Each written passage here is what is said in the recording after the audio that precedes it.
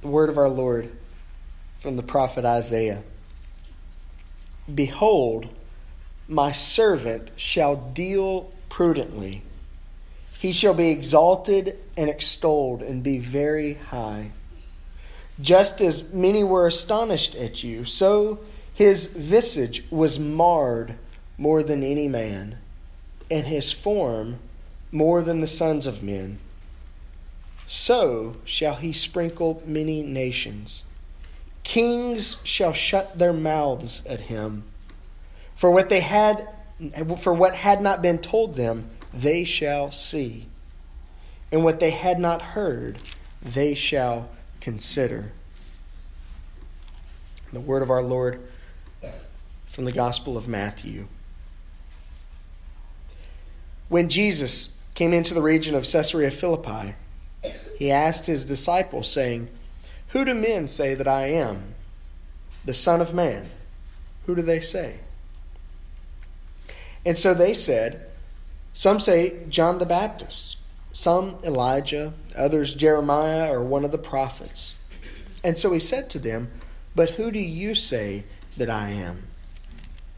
And Simon Peter answered and said, You are the Christ, the Son of the living God. Jesus answered and said to him, Blessed are you, Simon Bar-Jonah, for flesh and blood has not revealed this to you, but my Father who is in heaven. And I also say to you that you are Peter, and on this rock I will build my church, and the gates of Hades shall not prevail against it. I will give you the keys of the kingdom of heaven, and whatever you bind on earth will be bound in heaven, and whatever you loose on earth will be loosed in heaven. Then he commanded his disciples that they should tell no one that he was Jesus the Christ. And from that time, Jesus began to show his disciples that he must go to Jerusalem and suffer many things from the elders and the chief priests and the scribes, and that he must be killed and be raised the third day. Then Peter took him aside and began to rebuke him, saying, Far be it from you, Lord, this shall not happen to you. But he turned and said to Peter, Get behind me, Satan, for you are an offense to me, for you are not mindful of the things of God, but the things of men. Then Jesus said to his disciples, If anyone desires to come after me, let him deny himself, take up his cross, and follow me. For whoever desires to save his life will lose it, but whoever loses his life for my sake will find it. For what profit is it to a man if he gains the whole world and yet loses his own soul? Or what will a man give in exchange for his soul? For the Son of Man will come in the glory of his Father with his angels, and then he will reward each according to his works. Let's pray. Father, we pray that you would bless the reading of your word to our hearts and to our minds. And we pray that you would help us to hear and to obey what you have to say to us through your word. Help us to follow where your Son, Jesus, the Christ, leads. And in his name we pray. Amen. We don't like suffering. You see that up on the screen here in a moment. And if you're having to write that down, then maybe you're not really realizing how obvious of a statement that is. We don't like suffering. We don't even like inconveniences. We like things painless and convenient for us. Real suffering hurts. And oftentimes it hurts not just our bodies, but it hurts down deep within our souls. It seems to take a part of us. We avoid suffering almost at any cost. In fact, in the West, we've even developed an entire theology around the avoidance of suffering. We call it the prosperity gospel. Pure heresy. It's a false gospel, but unfortunately, it's taken Atlanta and its suburbs by storm. Because we don't like suffering. We like to be told that it can be avoided. We like to think to ourselves that we can skirt suffering. That there's a medicine for everything.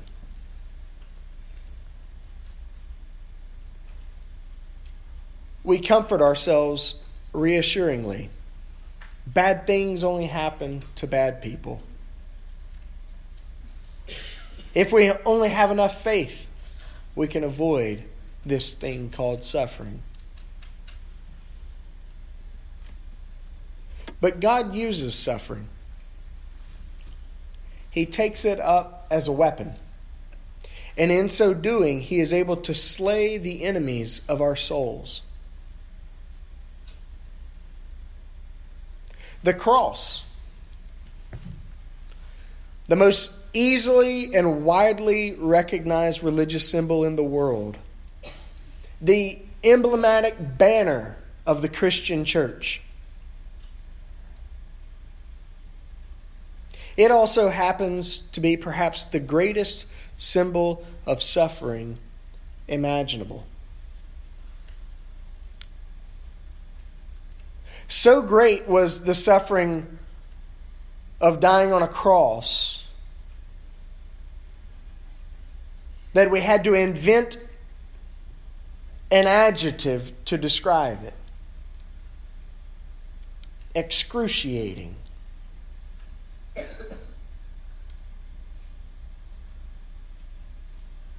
That which is likened to crucifixion.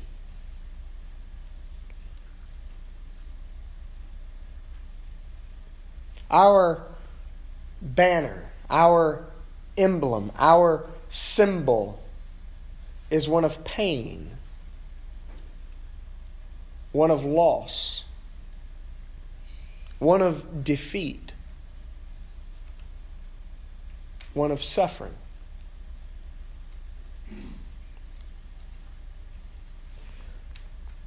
G.K. Chesterton spoke of the cross as a great and mighty sword that God has thrust into the earth, inviting earth's fallen race to come and to find redemption in it. In the suffering of the cross. In the pain, in the loss, in the defeat, in the death that occurred on the cross.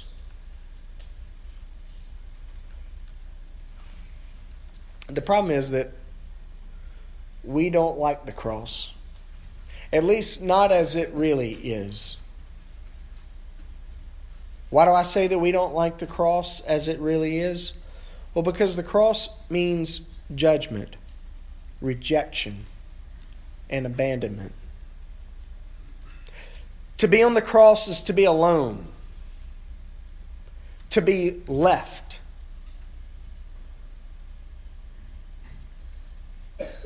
to be despised. He was despised and rejected by men. He was a man of sorrows. And we don't like sorrow. It makes us very uncomfortable. It tells us that there's something terribly wrong. That's actually a good thing, though. C.S. Lewis said that pain is like a megaphone that God uses to rouse a sleeping world. But we don't like to be startled by suffering. We don't like the startling thought that comes to mind when we think of the cross as it really is. The cross sprinkled with blood and torn flesh.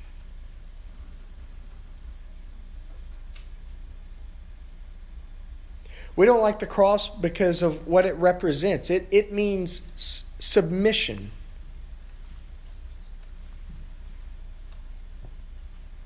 To be on the cross is to be weak, to be helpless, and to be defenseless. One who is crucified cannot save himself, for he is pinned to the cross and can do nothing.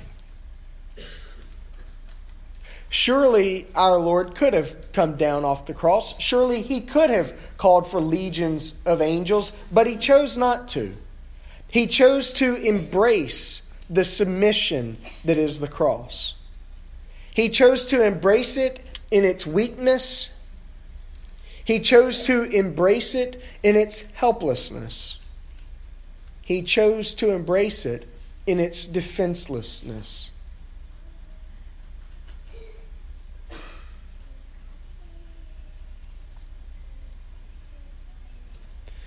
We don't like the cross as it really is because it means death. And if we don't like suffering, we really don't like death. We don't like to think about it, and we certainly don't like to be reminded of it.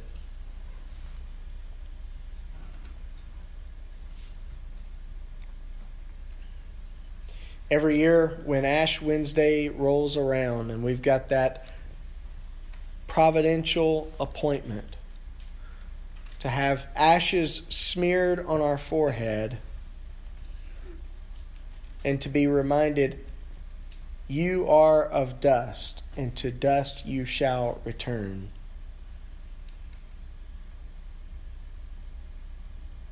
We get a bit uncomfortable. And if we look in the mirror, we realize that's a cross on our foreheads.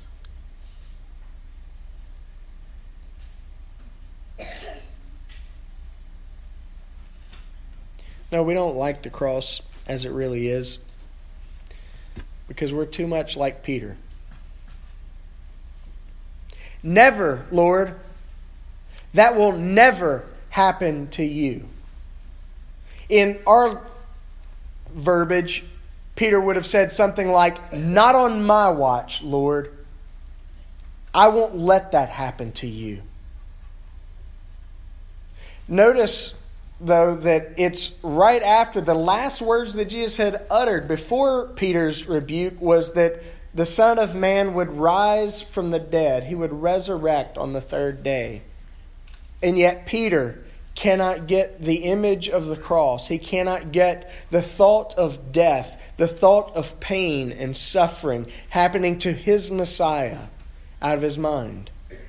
He cannot cope with it. He cannot deal with it. He cannot wrestle with it and come to grips with it. And so he declares, it will not happen, Lord. I won't let it happen.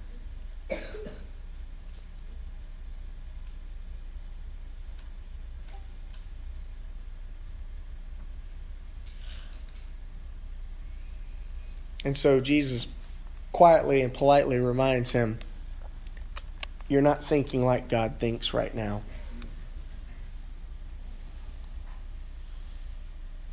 Simmer down, Peter.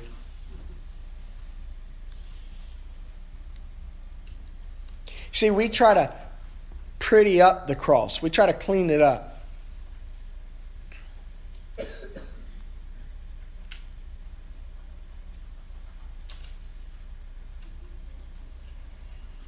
We are gripped and yet repulsed when we see a movie like The Passion of the Christ. And for some of you, that might be your favorite. But when we see it in some finite way, as it must have been, we get very uncomfortable. And so we try to simplify the cross. We try to romanticize it, to make it pretty, to make it appealing. But the cross is never appealing, because death is never appealing, and suffering is never appealing. We don't want to see what it's like, for we don't like to think of what it really is. The cross is death. It is defeat.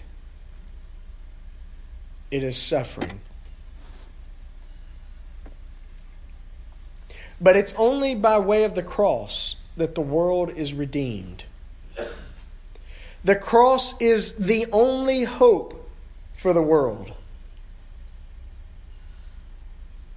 For the cross is the weapon that God used to defeat the enemies of our souls. It's the tool He uses to put the world back together.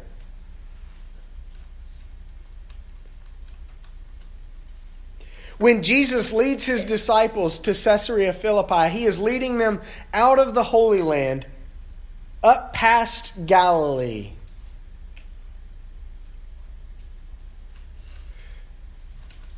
to a group of towns, Caesarea Philippi, named after Caesar,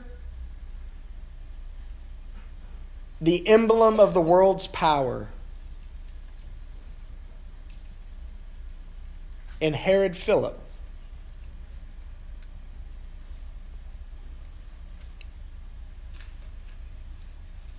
And Jesus, as He is passing through Caesarea Philippi with His disciples, He is surrounded by statues of all of the Roman gods.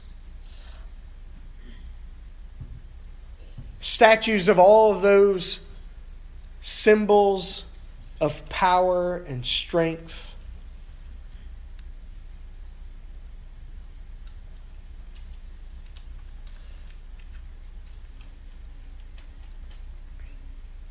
And in the region of Caesarea Philippi, there was Pan's Grotto, a little garden for the god Pan. And it was believed there was a stream that passed through that grotto, and that stream fed the river Styx, where in Greek mythology, the dead were taken by boat to the underworld.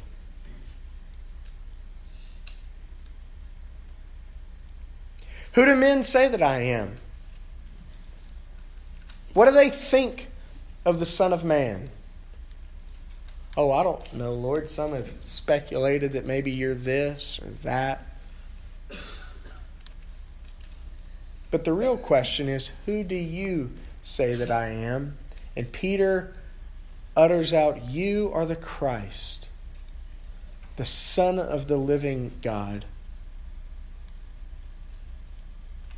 The one greater than all of these idols. The one greater than even Caesar. Or the tool in his hand, Herod Philip. You are the Christ, the Son of the one God who lives.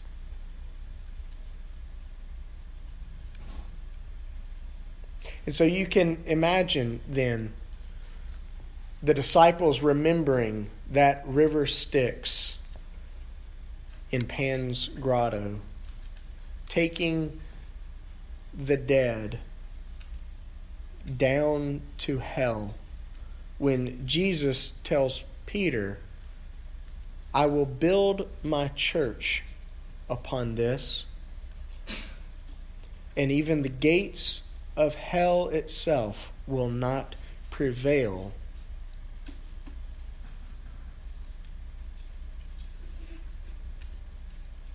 We think of ourselves as on the defensive. We think of the church as a huddled mass that's just trying to keep life together, that's trying to protect itself from the powers of darkness. We're just trying to keep our little light lit because the darkness is so big and so vast, and it is so cold and overwhelming. But we forget too quickly that gates are what is used for protection and defense. And so Jesus' idea of the church is not this little huddle of people trying to protect what they've got from outsiders who are going to invade. But instead, the image that he's giving Peter and these disciples is that the gates of hell itself cannot hold up as you rush those gates to claim back those who are lost and those who are slipping off into a dark and cold eternity.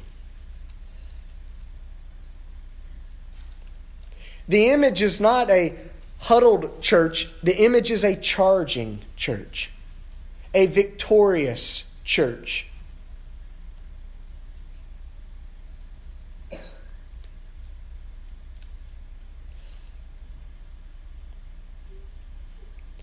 But the church's weapon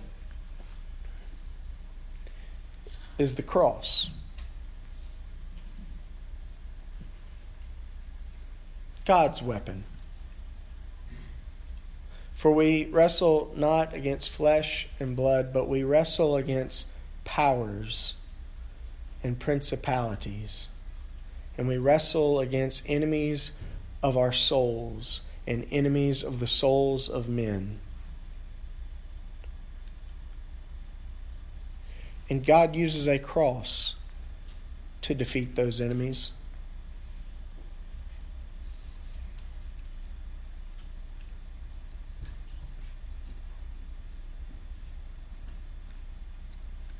Boys, we're going to Jerusalem.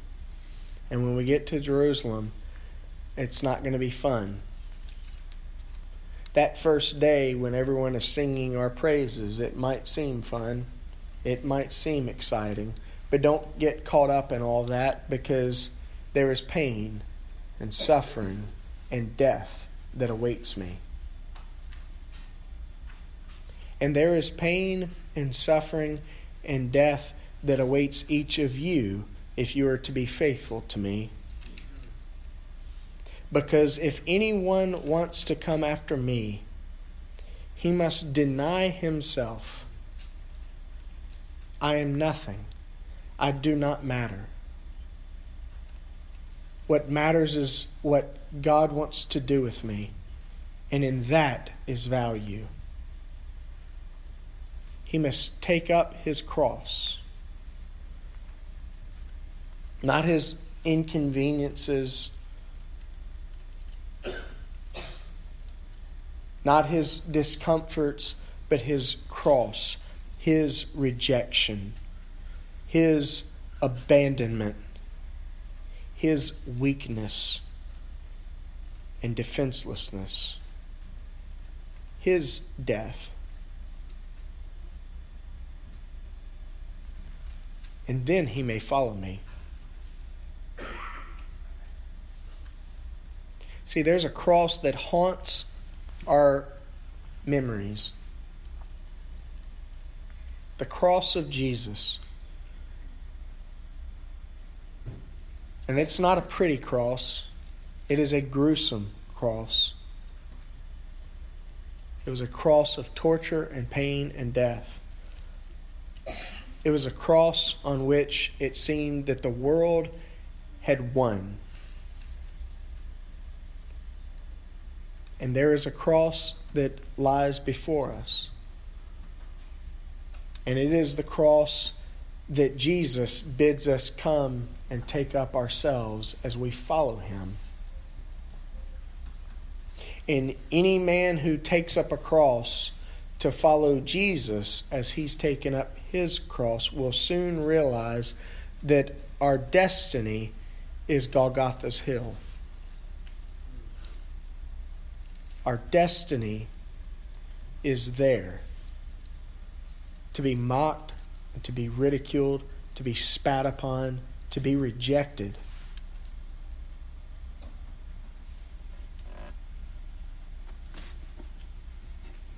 Hell fights tooth and nail. Waging war against hell is not for the faint of heart. It'll cost us blood, sweat, and tears. In the end, it'll cost us everything.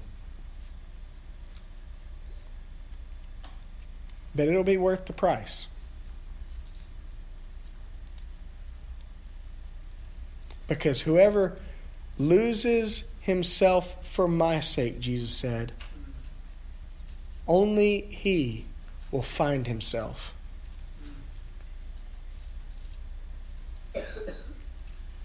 Like death, suffering is not something we should seek out or hasten on. However, like death, it is something that cannot ultimately be avoided. And when it comes our way, I said when, not if, we must surrender to it well, so that the Lord can transform that suffering and make it into a gateway for eternity. You see, the world gets to see Jesus when his people take up the cross as he did. The world has hope only in the broken body of Christ. We must be broken.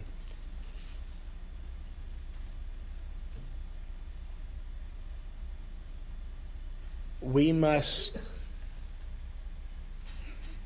be spilled out for our neighbors and our families, the people we work with, the people we play with, for them to ever find the love of Jesus.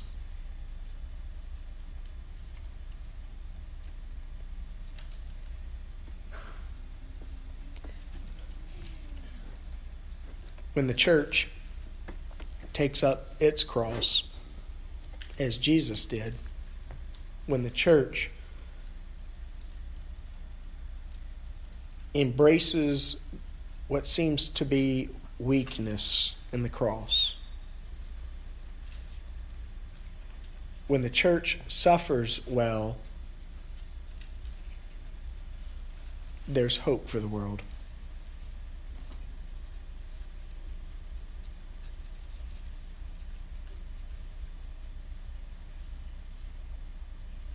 One of the church fathers from the first couple of centuries of the church said, "The blood of the martyrs is the seed of the church."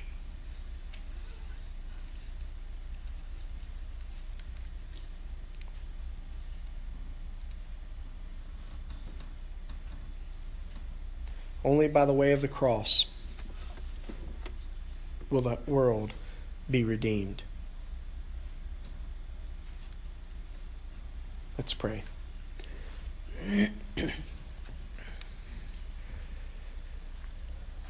Lord, as we prepare to respond to you, we pray that you would prick our hearts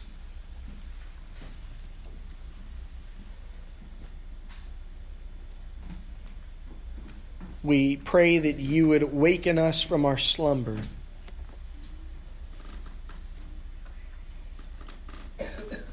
That you would open our eyes and help us to realize that we stand in the shadow of the cross. And that cross invites us to come, to deny ourselves, to die to ourselves, to die to our sin, to die to our sense of control and power and dignity.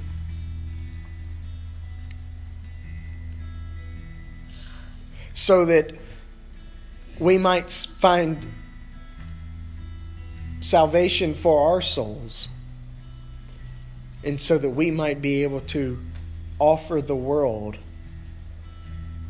salvation for its souls. Lord, would you convict us where we need to be convicted? Would you lift us up where we need to be lifted up? Would you push us and prod us where we need to be pushed and prodded? And Lord, would you help us to respond faithfully and unreservedly to the leading of your Holy Spirit. In the name of your Son, Jesus, we pray. Amen.